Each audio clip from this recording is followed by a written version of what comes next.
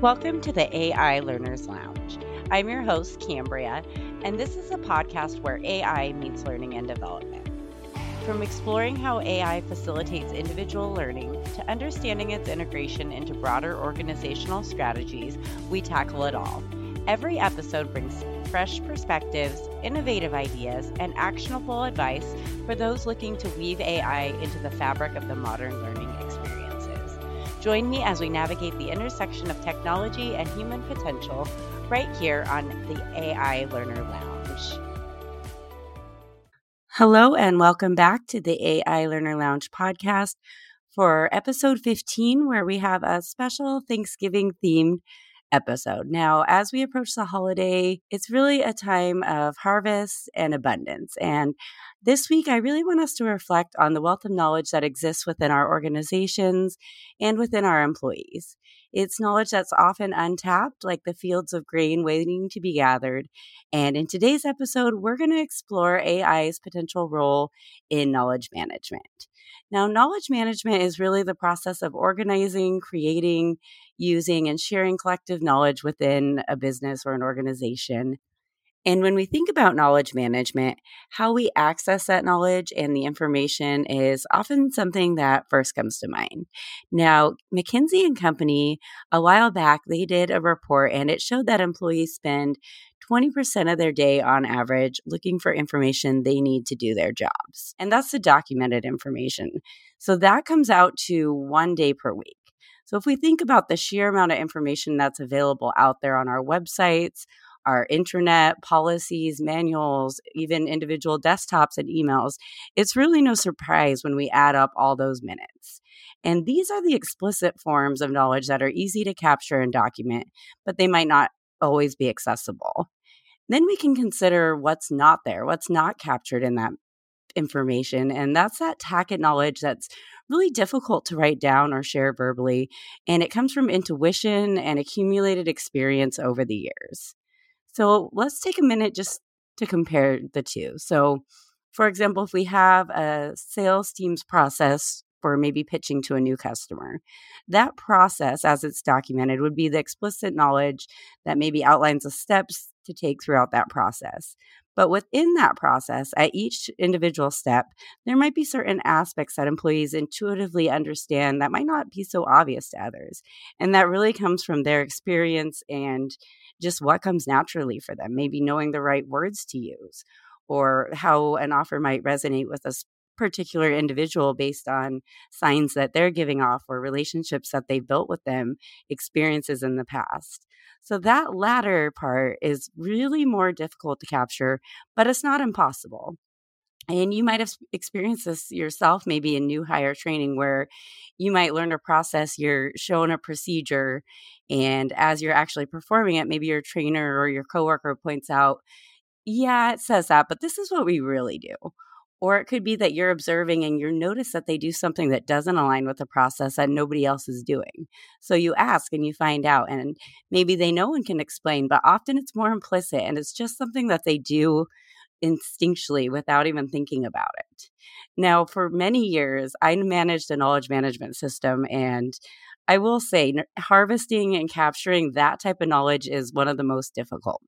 And so it's one thing to build a process and get our subject matter expert input, get input from employees and really build that out. But it's another when you start observing and speaking with top performers to understand how the process is actually applied and why and what they do that's different than others.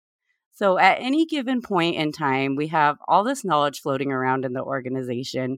Either it's captured and documented or it's still in our employees' mind as part of their tacit knowledge and implicit knowledge.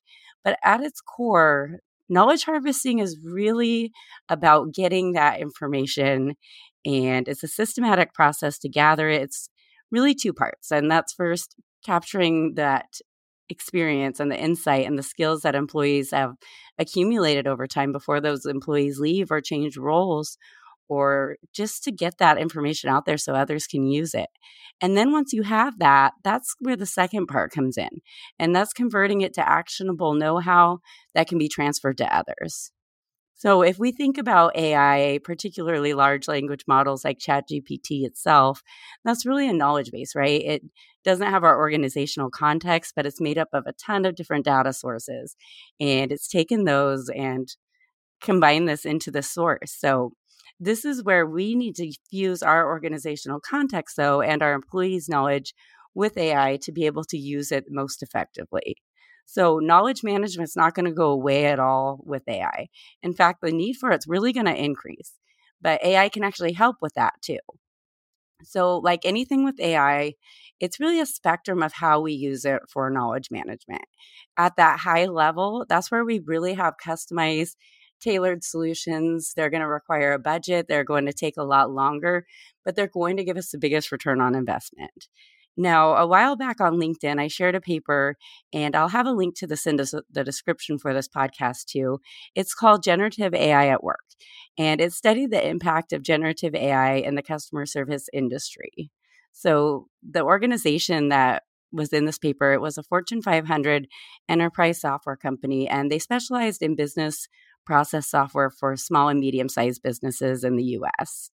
So the jobs of the support agents, who were mostly in the Philippines, their real role was to answer technical support questions online. And for this, they had an AI system that they built that it combined ChatGPT with additional machine learning algorithms.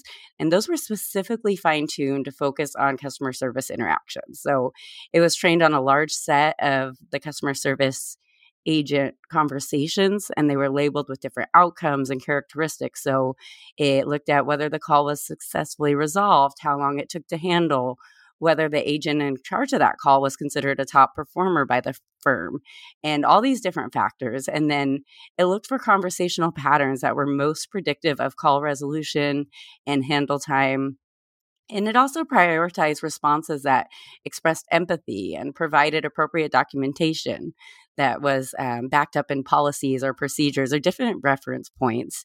And it made sure to limit unprofessional language. So for this, the AI wasn't interacting directly with the customer. Instead, it became a performance support for the customer service agents. And it provided a recommended response based on the customer interaction, and it gave them links to documentation. So they had those recommendations and could make the choice about which one they wanted to use or whether or not they wanted to use it at all. So that was really that human in the loop there. Now, as you can imagine, just based on other studies we've seen with generative AI, productivity went up. And in this case, it was an average of 14%. But it was even more pronounced for the newer workers. So, with the help of AI, they improved their efficiency by 35%. And the real insight from this paper is how that happened. So, AI was able to distill the tactic knowledge of high skilled workers and really turn it into accessible recommendations. So, it was learning from their interactions with customers and the decisions they made, information they provided, and translated that out so the newer, less experienced employees were able to get the most leverage from that. And it was able to capture those things they were doing instinctually without them having to explain why they were doing it or really think about the thought process behind it. Now, a solution like this, it's incredibly effective, according to this paper and some other ones out there too that had similar results, but it's often out of budget for many smaller, medium-sized organizations, and it does take a lot of time to build. And these type of solutions, they're really out of scope for learning and development, right? It's more on the business end, and that's a business decision that needs to be made. But there are other simpler ways we can use AI to help with knowledge harvesting right now.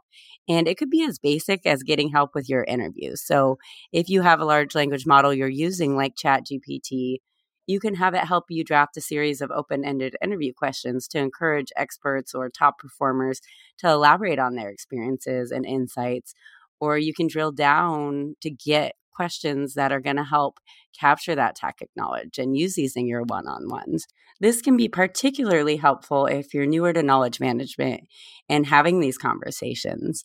Similarly, depending on the information that's in your transcripts, you can ask ChatGPT to review it and identify key points that might have been overlooked, maybe spot areas that you should follow up on. Of course, you need to make sure you're mindful of the information you're putting in there, but you can always anonymize it. You can redact it as you need to.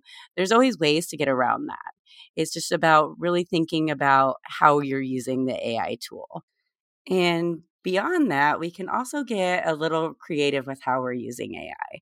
So, one of my favorite use cases for AI and learning is really role playing and simulation with conversations. So, in that same context, we can actually give our subject matter experts or our top performers a prompt to use, or we could do it in person with them if that's an option.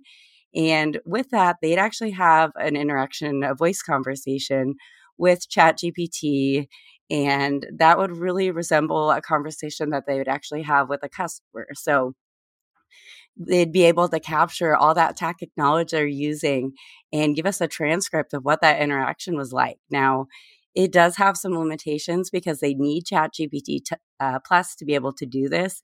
And they also have to have trust and comfort with the process. So it does take a little bit of buy-in from that part, but it can be a creative way to go about this if we don't have access to a full bill AI solution to be able to learn from them. Another way to use AI for knowledge management is by giving them the ability to capture and share their own knowledge, either with GPTs or another AI chatbot, or even help them build one. So, with this, they could input their specialized knowledge through conversation or by uploading documents, presentations, or other materials they've created. And with this, something the authors of the Generative AI at Work paper pointed out is that we need to make it appealing to share knowledge. So, even now, without AI in our daily work, as humans, we have a tendency to withhold information and really hold on to our own knowledge. So, sharing it freely means that we're no longer the only ones who can do it well or who know a certain thing. So, really, there's a lot of different motivational factors at play here in whether or not employees are willing to participate in knowledge sharing. And I did some research a while back centered on knowledge sharing, and one of the key influencers for motivation had to do with the organizational benefits and doing it solely for that. It was a pretty strong factor in that. But that requires a culture that values knowledge sharing and also recognizes and incentivizes contributions, whether that's through tangible rewards or just even acknowledgement. What matters is that it's meaningful for the individual and that it recognizes their contributions. So, we talked about all these different ways to harvest knowledge. And regardless of how we do that, the second part, making it accessible, is really where AI shines. And it can be an invaluable way to share it more broadly within an organization, whether that's through an API solution we build or just a simple chatbot. And that means we'll spend less time searching for information and more time being able to apply it on the job. Thank you for joining me for episode 15 at the AI Learner Lounge. For my American listeners, I hope you have a happy Thanksgiving, and I hope you'll all join me next Tuesday for another episode.